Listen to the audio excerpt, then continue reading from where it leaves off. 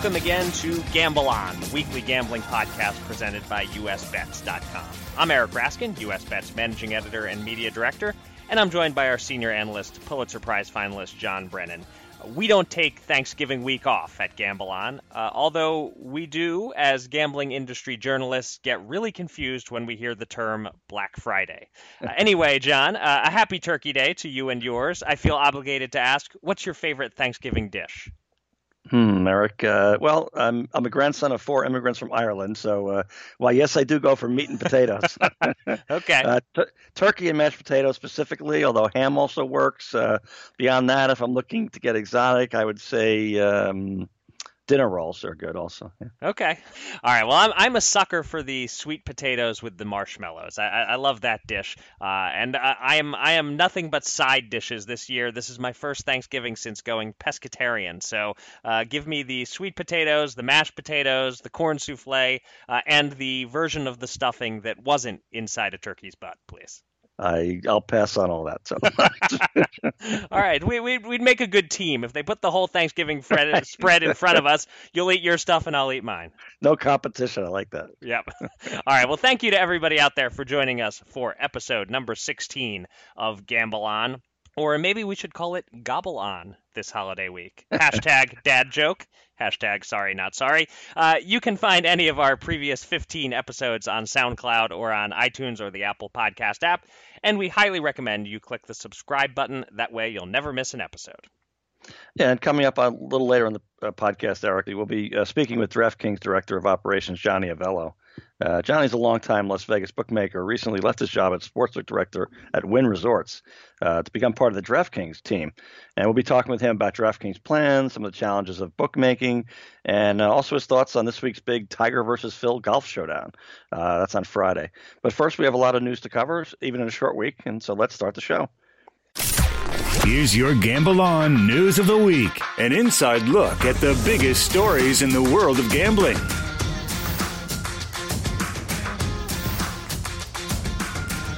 Our top story this week, it narrowly missed being our top story last week. The October New Jersey revenue numbers came out last Thursday, shortly after we recorded our podcast, and here are some highlights.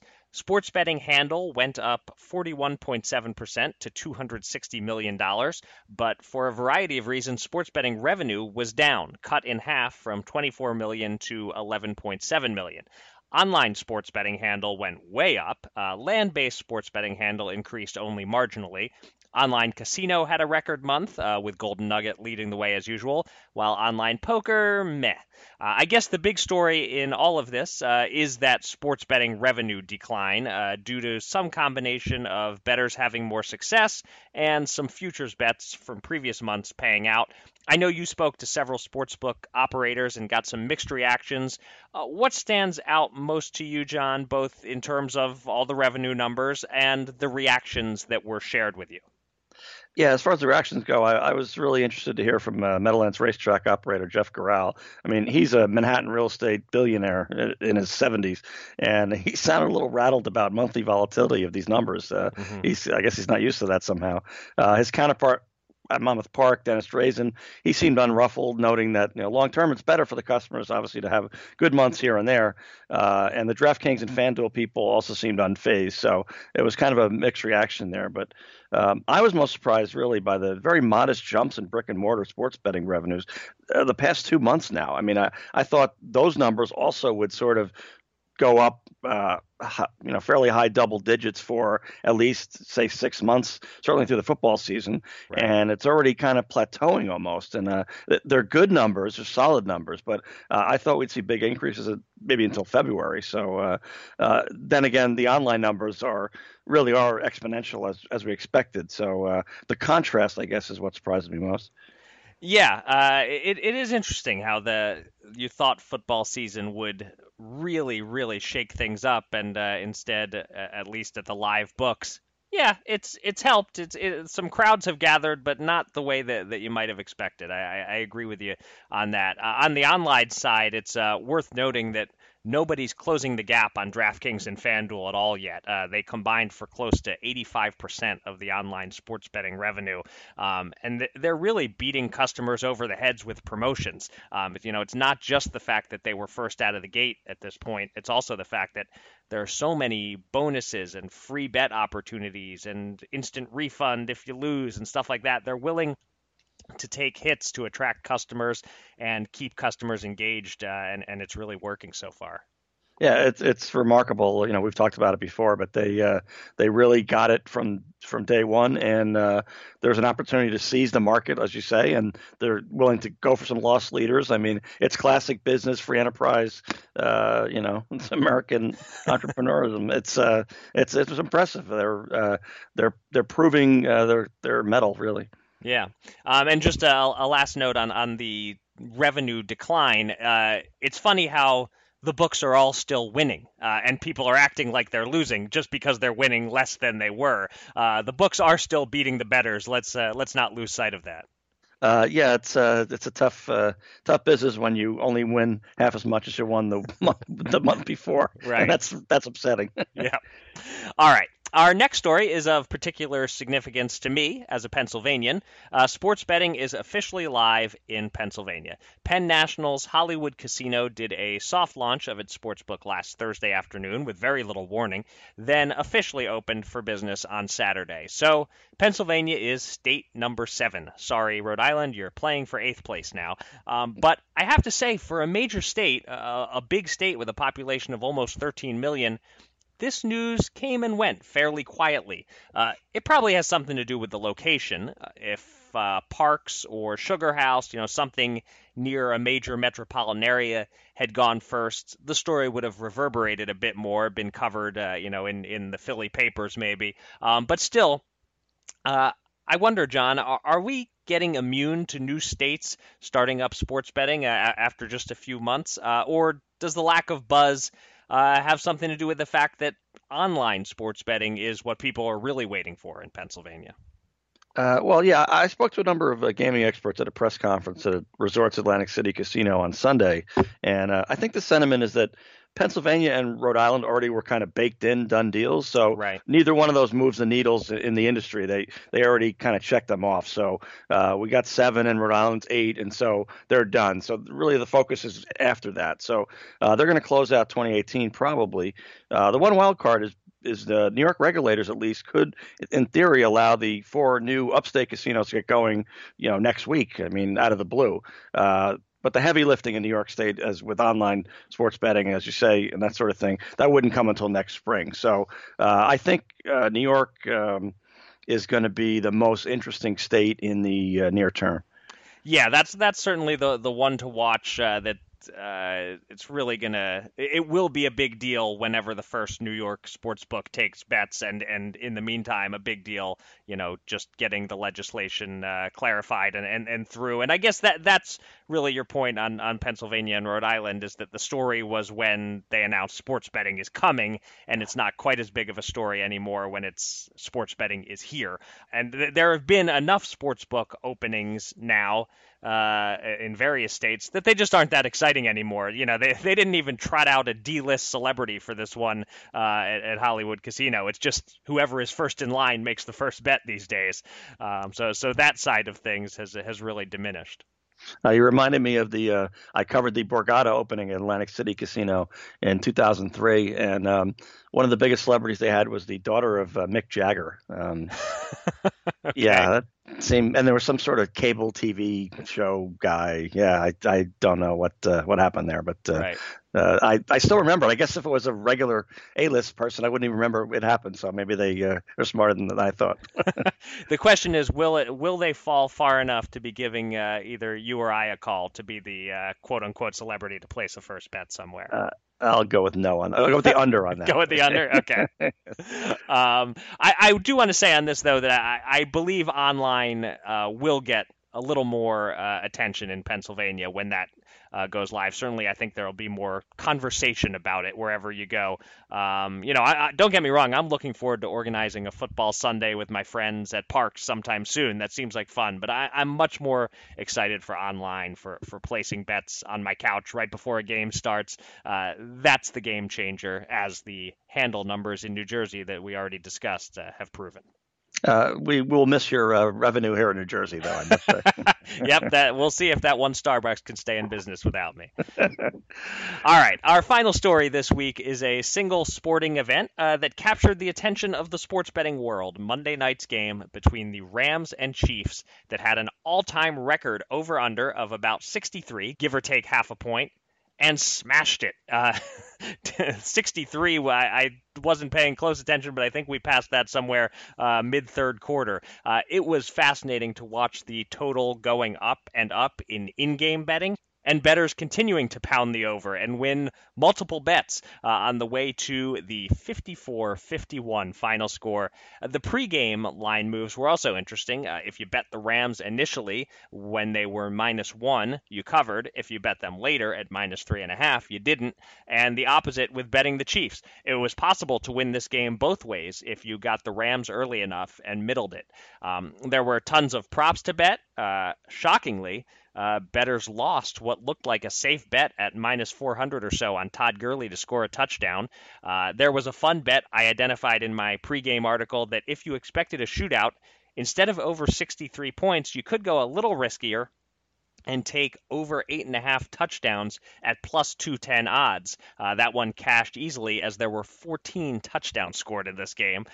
This game also affected the Super Bowl odds and the MVP odds, which I'll come back to that and detail those in a bit. But first, I'll ask you, John, is all of this scoring good for football? Do you enjoy watching this? Or is this game our sign that the league has just made it too hard to play defense? It's pushing the envelope. I will say I think there were 3 defensive touchdowns, and that kind of saved it for me. There was a Pinball World Series game in 2017 with the Dodgers and the Astros where I think all the runs seemed to score on home runs, and I actually turned that game off before it ended because it just didn't seem like baseball to me. At least the Chiefs and the Rams had players on both sides of the ball contributing, and by the way, it's not true that I remember the Bears beating the Redskins 73-0 in the 1940 NFL championship game. No truth to the rumor that right. You were there in person for that one, you're saying. Right. Okay. Exactly. I'm with you, though, that it got a little silly after a while. It was fun to watch, certainly, but there's a little bit of a purist in me who thinks if we get to the point where every game looks like this, it's really going to get tiresome fast. Not to mention the stats are going to get meaningless soon. This is a juiced ball era, essentially, that we're entering. Oh, we're definitely there already. Even Tom Brady has kind of admitted that, he can't have his numbers compared to, say, a Joe Montana or something. It's right. A whole different game now. True. So anyway, I said that the futures odds moved a little bit off of this game. At Play Sugar House, the Saints and Rams are now Super Bowl co-favorites, both plus 333 to win it all. And the Chiefs are plus 550. And it's interesting to me because the Chiefs proved they're pretty much equal to the Rams. And they have an easier path in the AFC than the Rams and the Saints do because those two teams need to go through each other. The only reason I'm not going to bet the Chiefs at plus 550 is that I will believe Andy Reid can win a Super Bowl when I see it. That is the bitter Philadelphian in me coming out, but still. As for MVP odds, this game really shook that up. Mahomes was the favorite coming into this game, but despite throwing for 6 touchdowns and nearly 500 yards, his team lost. So Breeze is now the favorite at plus 110, and Mahomes is plus 140, and we can just about count out Todd Gurley, who had a lousy game. He's now plus 1,000. I wouldn't give up on Gurley just yet. Yeah, I did think about that if he can really go nuts the last few weeks, and if the Rams can still finish with the best record, which they're certainly in range to do, we just, if they keep winning and the Saints lose one more, yeah, maybe if the Rams are 15-1 and they're the only 15-1 team, then one bad game for Todd Gurley gets forgotten and he still sneaks this thing out. For the sake of our fictional bankroll, I hope so. You're still in it, Eric. Don't give up. Thanks. It's time to welcome a special guest from the world of gambling. Let's get to the Gamble On interview.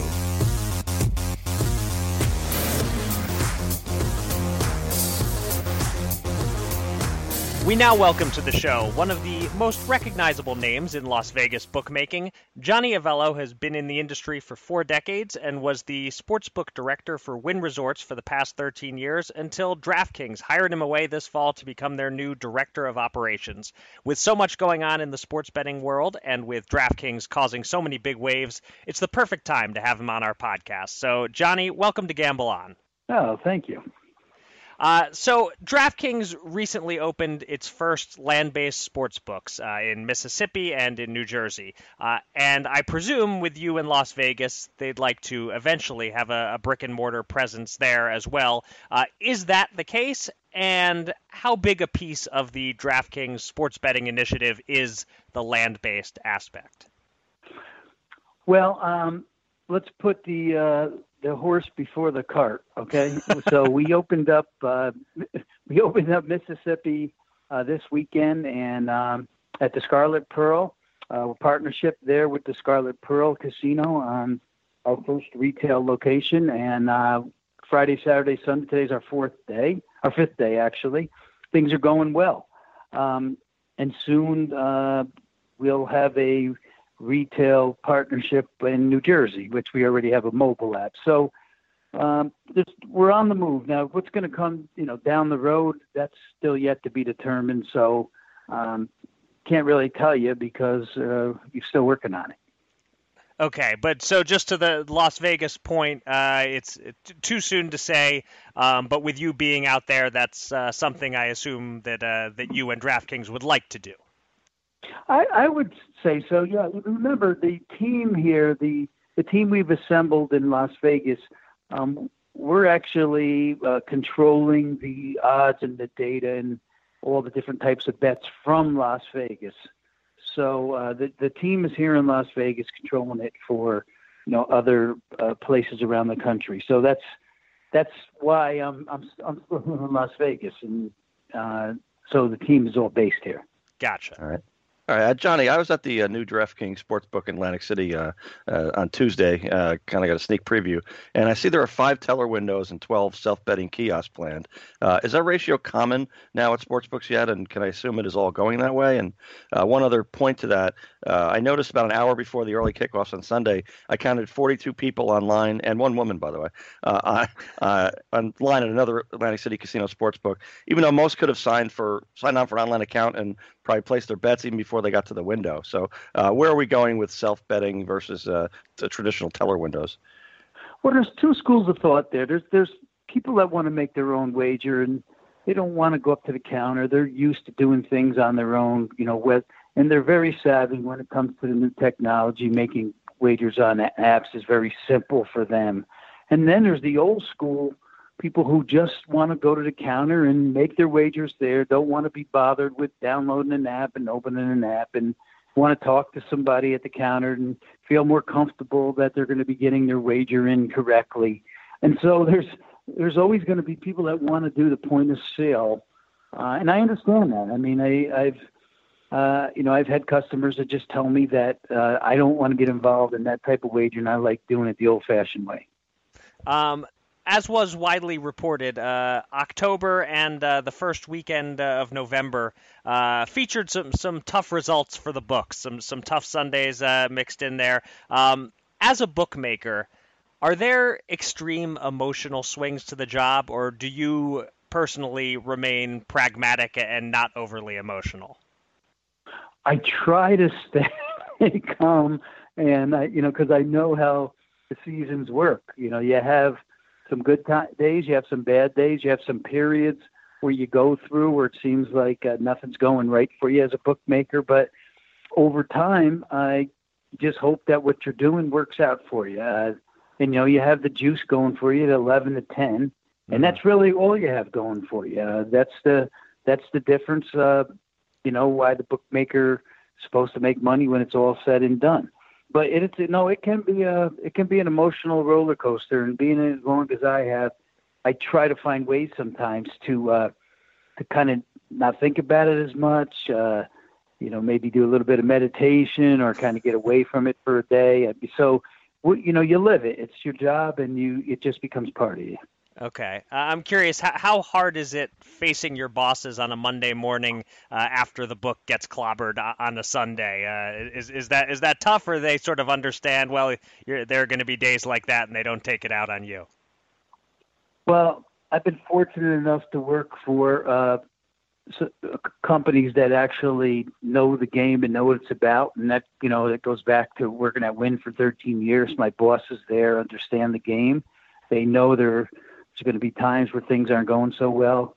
And they actually didn't even give me a phone call after bad weekends. And the DraftKings guys are similar. So they know the game. They're not, they don't sweat it.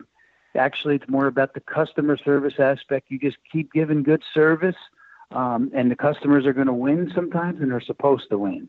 Because if people lost all the time, we wouldn't be doing this. So right. When the customers win, that's fine. And it's, when we win, it's fine. And like I said, it goes back to that little bit of juice that we hold over long periods of time. Right. Okay. Johnny, what about Tiger versus Phil, the big golf match on Friday, kind of mano a mano? Is this a difficult sort of event to lay odds on first? And also, can you project the level of likely volume, say, compared to whether it's an NFL game or an NHL game or a middle major conference college basketball game in, January? Do you have any sense of how big it's going to be, and also about laying the odds on this? I was really excited when the match was announced, and I put it up right away. I think I had it up minus 150 Tiger Woods, and over time it ran up. Over the course of a couple of months or so, it ran up to $2, and that's where it sits now. There's a few things I don't like about it. I didn't know it was going to be a pay-per-view, and people had to pay for it. And the timing of where it is, and the placement. It's on a Friday, and there's a lot going on Friday. A lot of college football. And so I think it's going to do okay. It's going to be watched and it's going to be bet, but it may not have the impact that I first thought it might. I'm going to do some different types of bets to make it exciting for the players that walk into our, into our books. Going to do more than just a match. Going to have up, who's going to get the lead first, who's going to have the lead after so many holes. Will they go into more than 18 holes? Will it be like a so-called sudden death? And more. So we're working. I'm actually working on that just before I spoke to you guys. So trying to put up more content, make it more exciting. I know there's some side bets. There's also going to be closest to the pin. I think we'll have that up, and longest drive we'll also have that up. So I'm still excited about it, but it's just the placement of it was a concern to me. Yeah, one other thing, Rory McIlroy, I see, just said he thinks he said 15 years ago if they had this event, it would have been unbelievable to him. But now, he didn't say they were over the hill, but that was the implication that it's not quite that's what it would have been 15 years ago. Well, let me tell you something about Tiger and Phil. These guys throughout their career have had quite a following, and they're going to have a following just like when Jack Nicklaus tees off, when he was teeing off at the Masters, when he was still out there hitting the ball, and Arnie, they were out there still watching him and still following the guys around. And, these two guys draw a crowd. And yeah, maybe they're over the hill a little bit at this time, but they can still play. And for $9 million, I think you're going to see their A games out there. So I don't know if I agree with Rory on that. Maybe that shows me a little bit of jealousy on Rory's part. Maybe. Yeah, we'll see if anyone's offering him this kind of money for like a showdown with Jordan Spieth 15 years from now. He might feel a little differently about these quote unquote over the hill guys. Very true. All right. Well, it has been a pleasure speaking with you, Johnny. Thanks so much for joining us on Gamble On. Congrats again on the new gig with DraftKings, and of course, have a great Thanksgiving. Yes, same to you guys and the listeners, and we'll speak again soon. All right, thanks, Johnny. Two men. $10,000. Will they run it up or blow it all? It's time to check in on the Gamble On bankroll.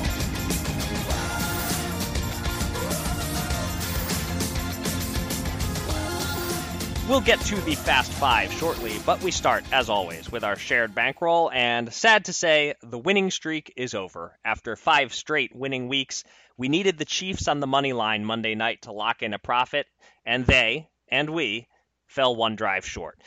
We split your college football bets once again, John. We lost $110 on Ohio State, and we won $100 on Rutgers, so we are minus 10 on those, and then we lost another $100 on that Chiefs money line bet that I mentioned. In terms of futures, no good news, and as we discussed during the news segment, Drew Brees screwing up our MVP bets is looking very realistic.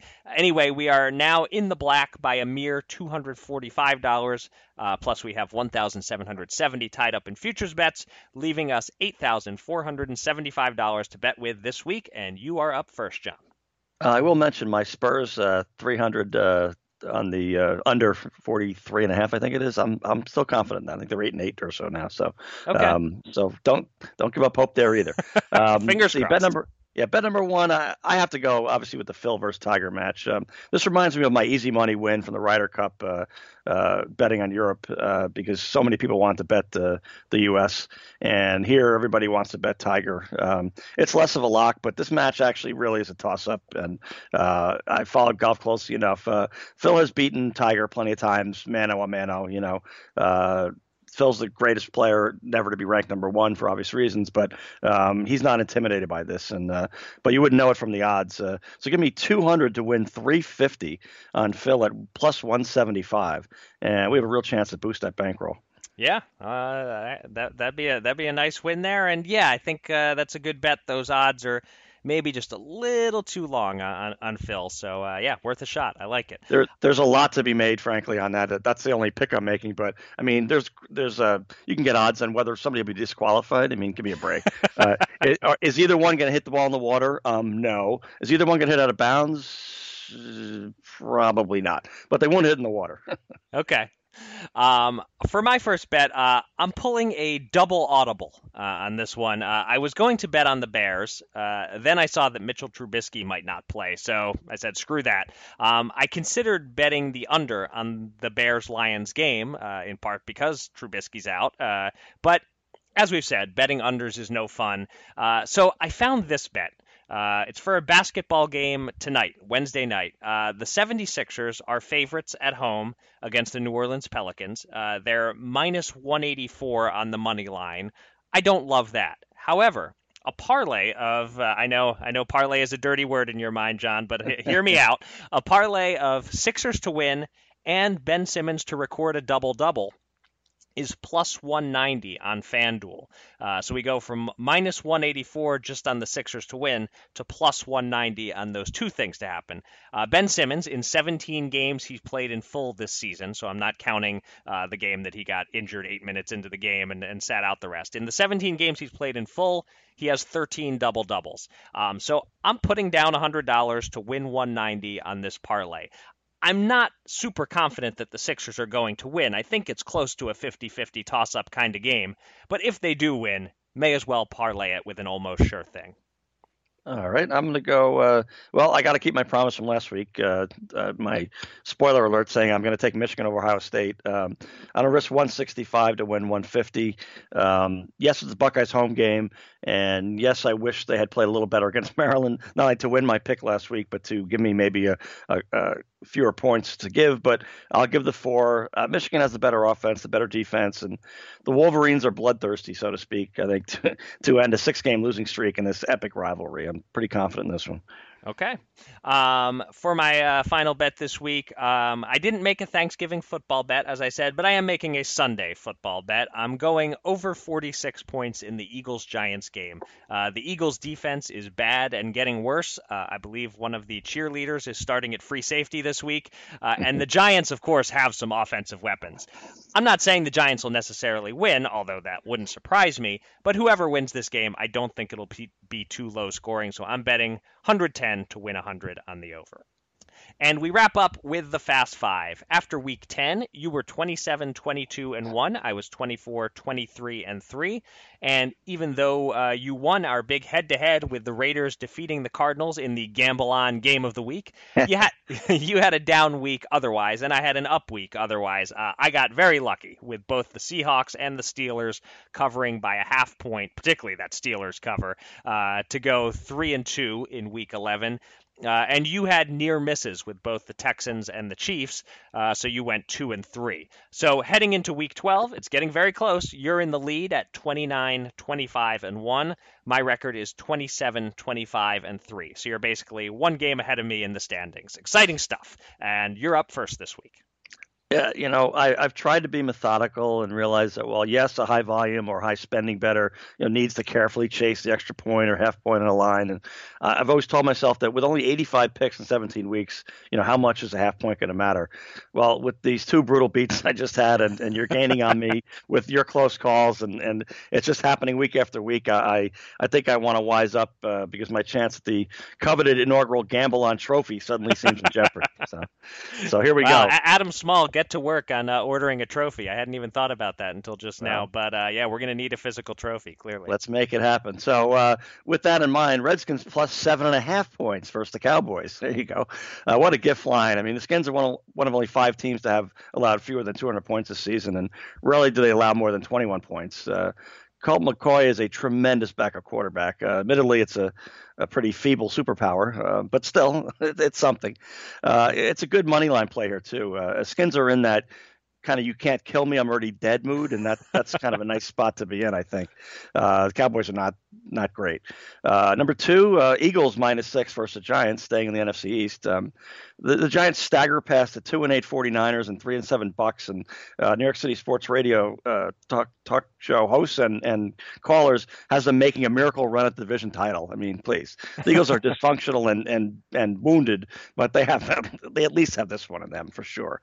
Back to Thanksgiving for number 3. Give me the Falcons plus 13 at the Saints. Redskins have allowed more than 40% of their season points total to these two teams, which hints at the shootout we can expect. And the Falcons can hang in there. I'm actually astonished at this line. Saints are great and the Falcons are mediocre, but 13? Wow, I'll take it. Speaking of which, I'll take the Cardinals plus 11.5 at the Chargers. Chargers somehow managed to lose to the Broncos last week.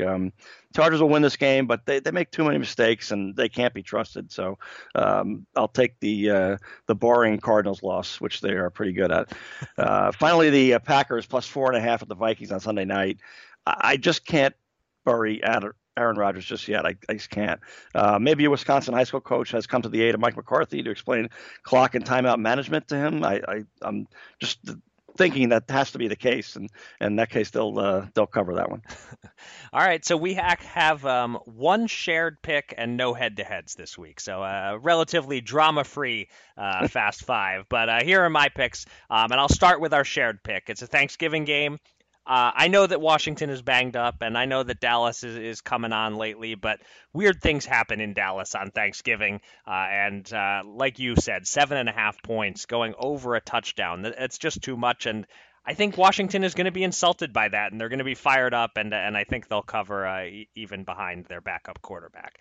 Speaking of teams that might feel a little disrespected, the Bills are 3-point dogs at home against Blake Bortles and the Jacksonville Jaguars. Home dogs, we've talked about their track record this year, and the Jags season is essentially over at 3-7. I could see the Bills scoring the upset here. One home dog I don't believe in, however, is the New York Jets. I think the Patriots are ready to make a statement. They're 7.5-point favorites on the road.